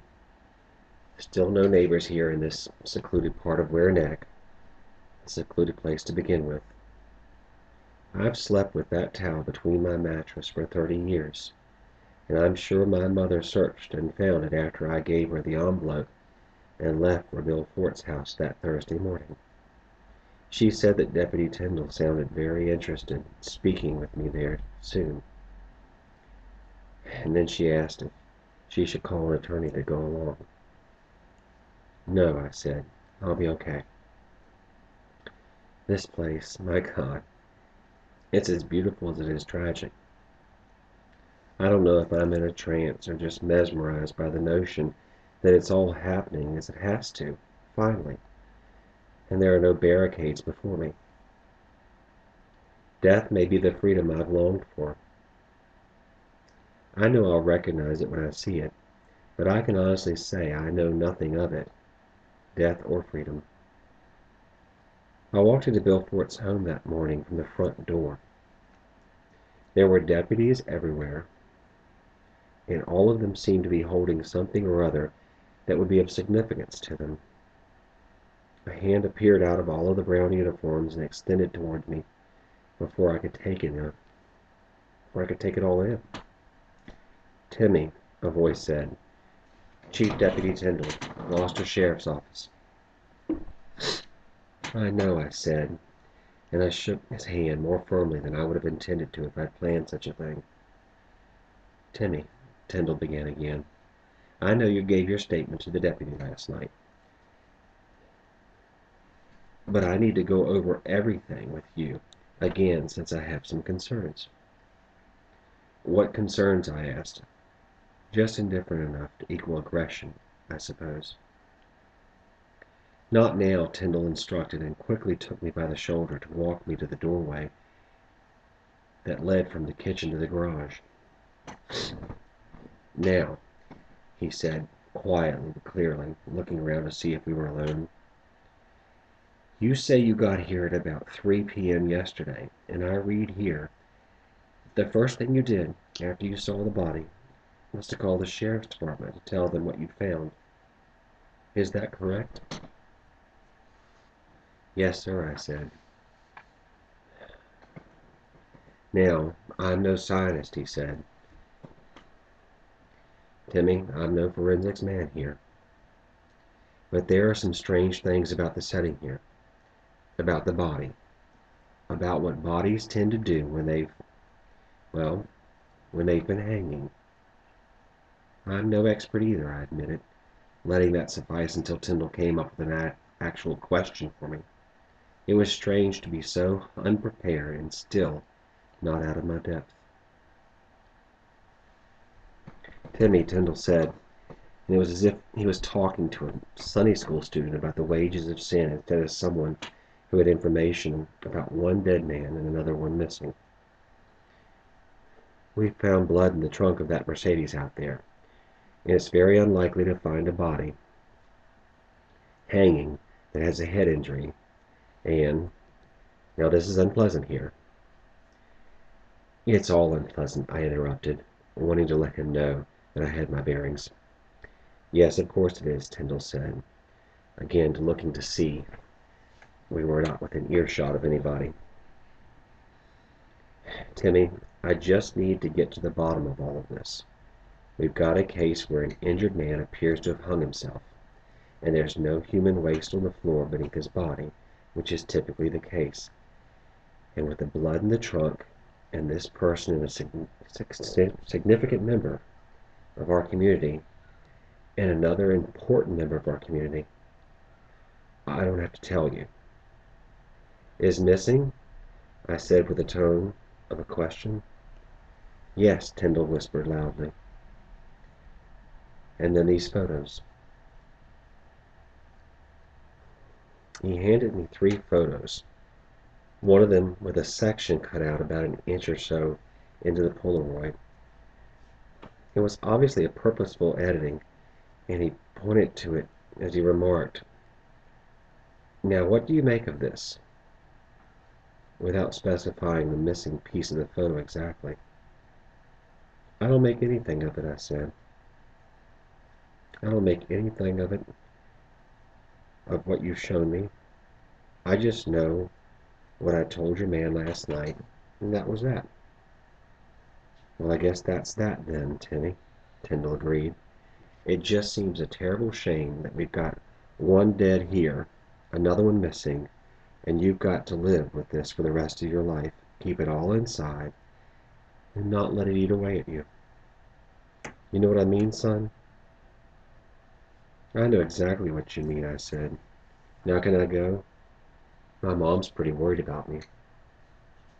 "Of course she is, Timmy. You run along, and I don't suppose I'll have to call on you again. I mean, there's no reason I need to, right?" "That's exactly right," I said, getting the strange swing of things by then.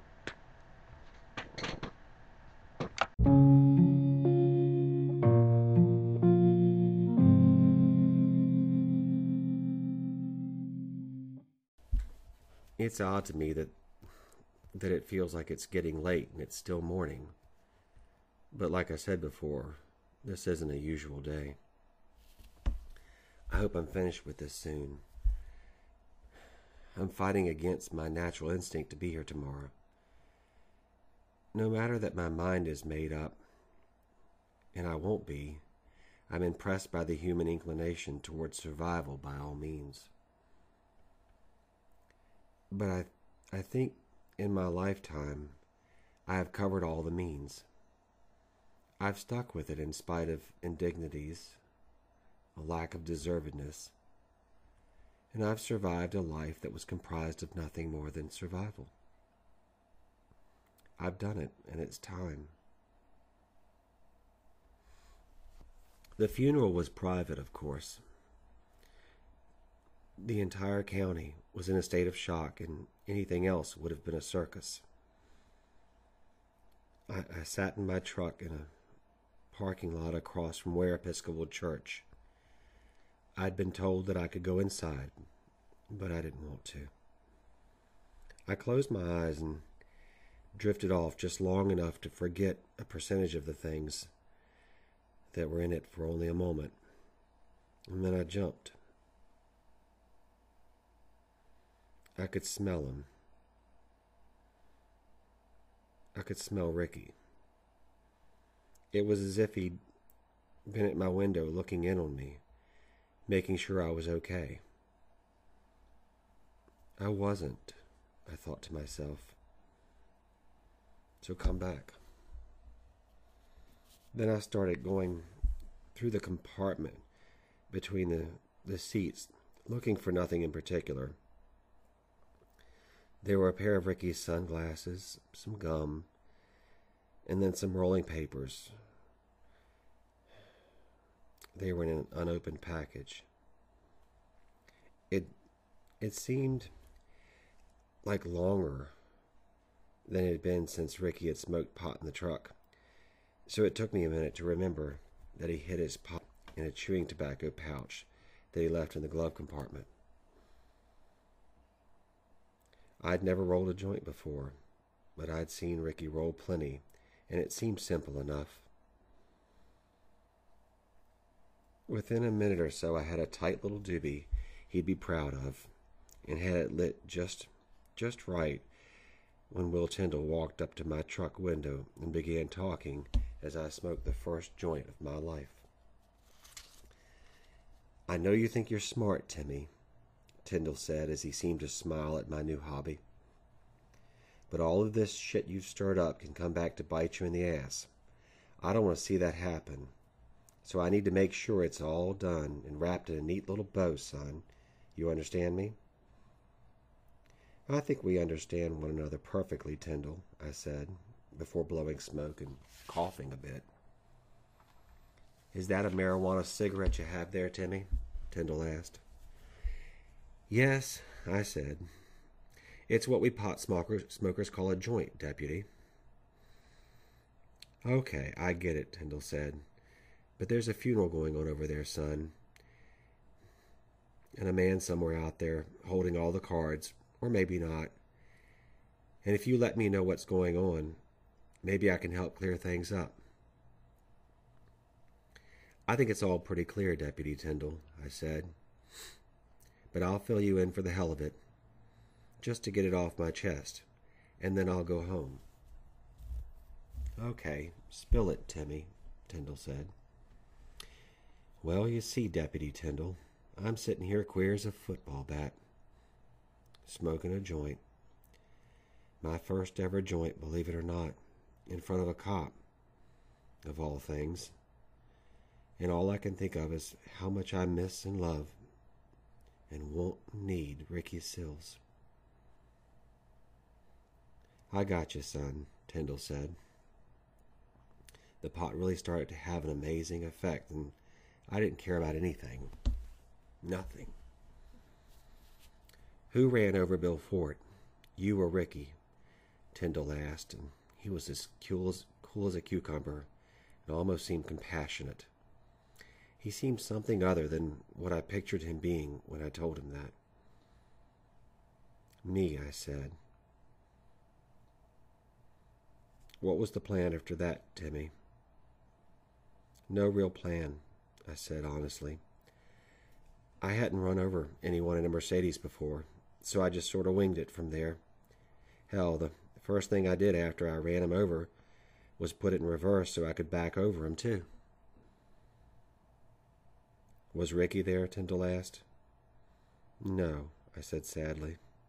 It was just me. I left there and went to his house and got ready to kill myself with a rope. Fort's house, Timmy? Yep, that's right, I said. Why didn't you kill yourself? He asked. Ricky, I said. He's why. He's been the reason for everything and anything since we became friends. Well, that friendship is over now, Timmy, Tyndall said. I know. I said, as sad as I'd ever been without crying. It's all over. Not quite, Timmy.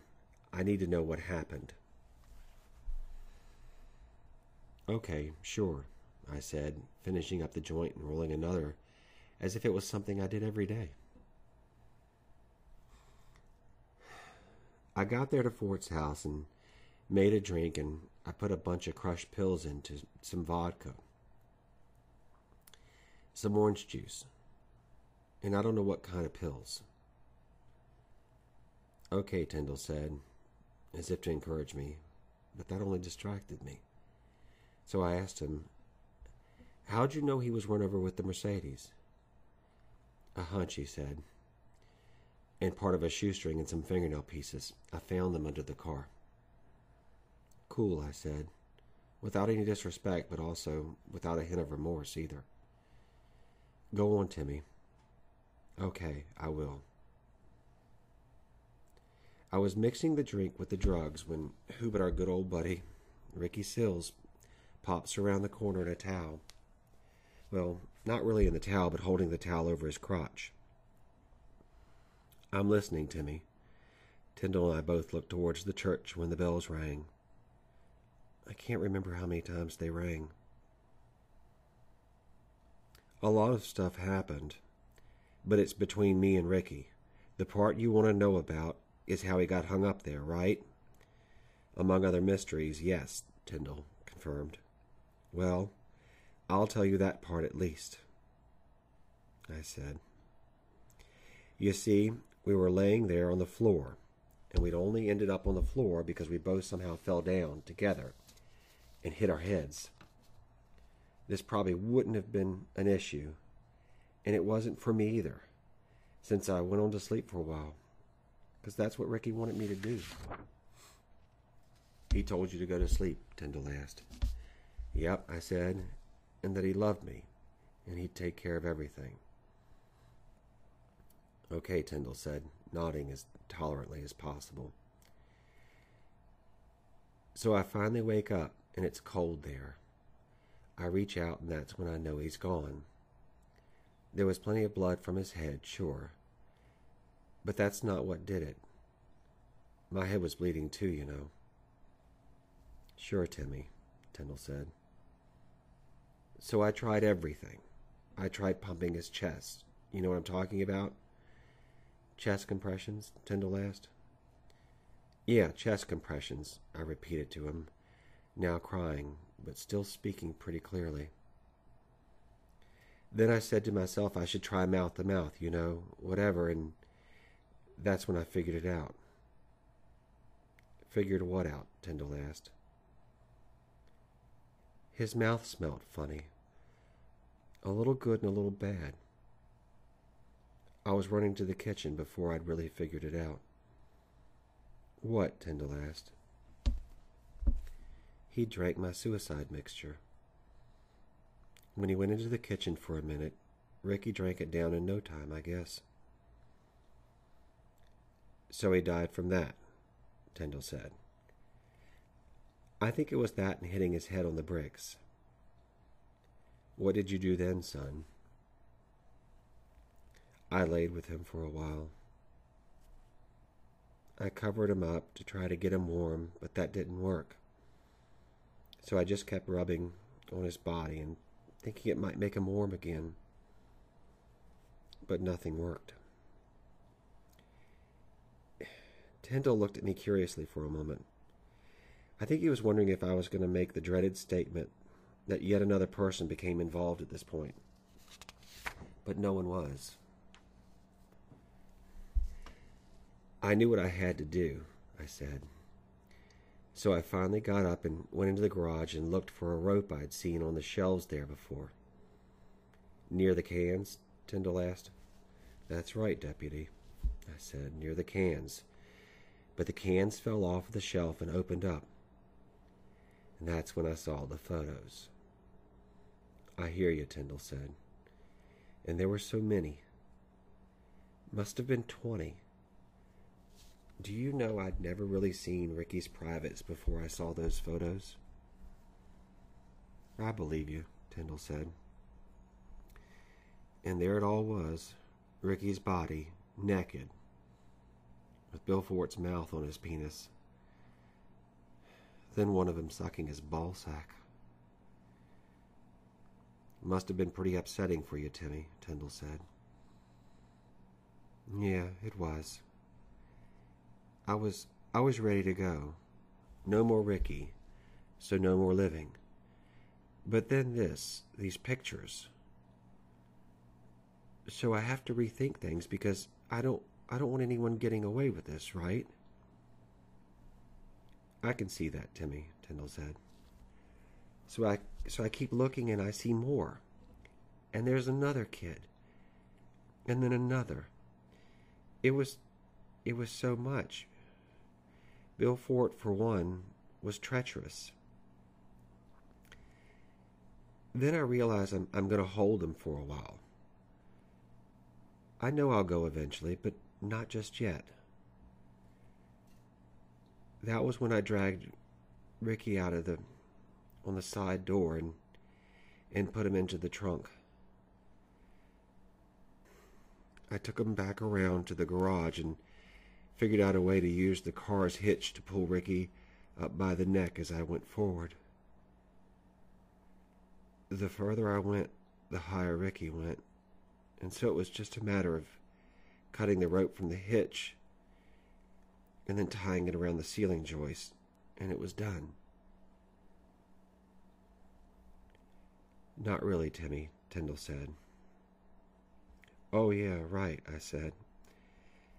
I cleaned my best friend up from the waist down, held him, felt completely crushed, arranged the photos of Bill Fort blowing him on the workbench where you'd find them, then went to the marina and left his car and took my truck to come back here and made the call to the sheriff's department.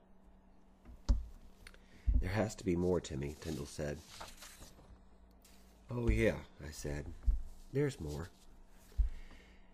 There's the part of the picture I cut out that has your hand in it, with you wearing that Gloucester High School baseball ring.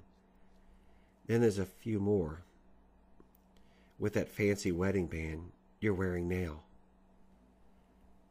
Oh, I said, continuing.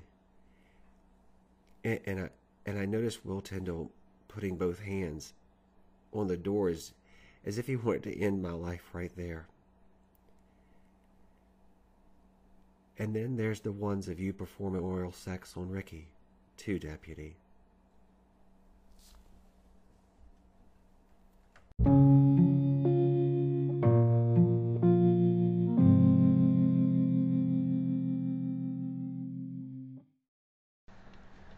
A lot of things can change in 30 years, but some things will never change. And I'm not fool enough to think that this account will change anything. Not at all. The truth has a persistent way of being true, but I think people wait around for it to somehow become more profoundly true before they act. I'm guilty of that too. It's been 3 decades since I knew my life was over here. If there were a way for me to tell you how much I've missed my life with Ricky Sills, and I believed we could have had one, I don't know how I'd do it.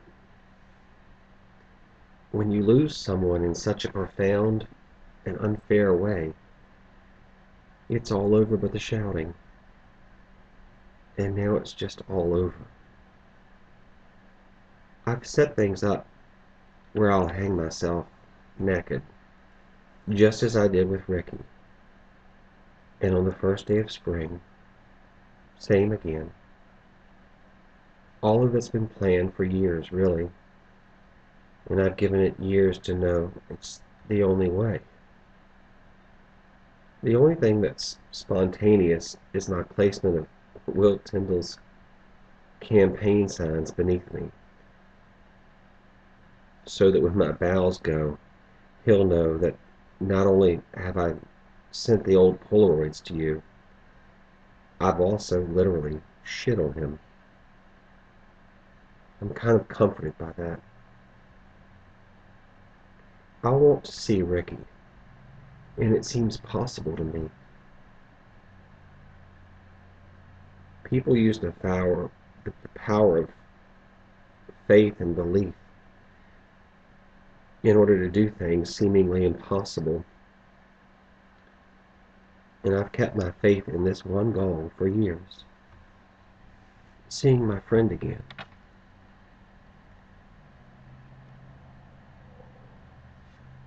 I believe it can happen. I know it cannot happen here. So I have to try. I'd try anything right now.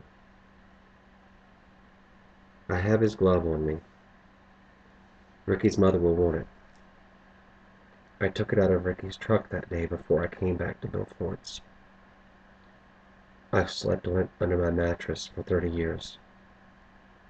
The lump was always there. It'll be attached to the rope, so I hope you'll return it to his mother. She once asked me if I knew where it was, and I lied. I've become an excellent liar. I hope that part of me remains here. My mother won't be surprised about any of this. She won't be surprised about Will Tyndall either. She's known everything, I suppose, for years, though we've never spoken about it. But I hope she'll be happy that I'm making some attempt to make it as right as possible, and to find love again in this awful way.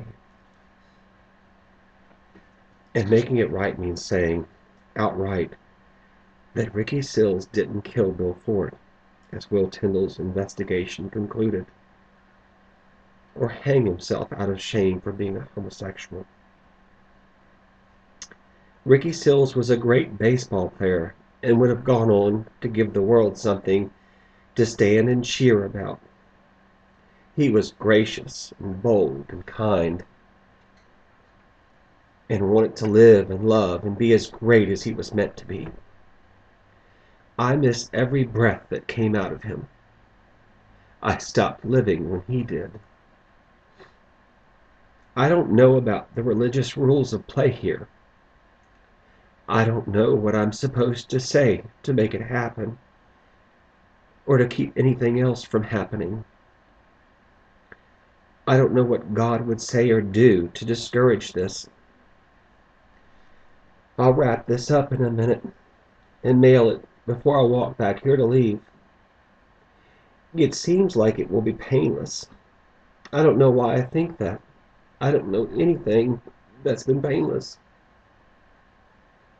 And I don't know if I'm forgiven or forgotten, or if any of this really matters. I only know that there's got to be more than this life. I want to say, no matter what, that I believe in love. I do.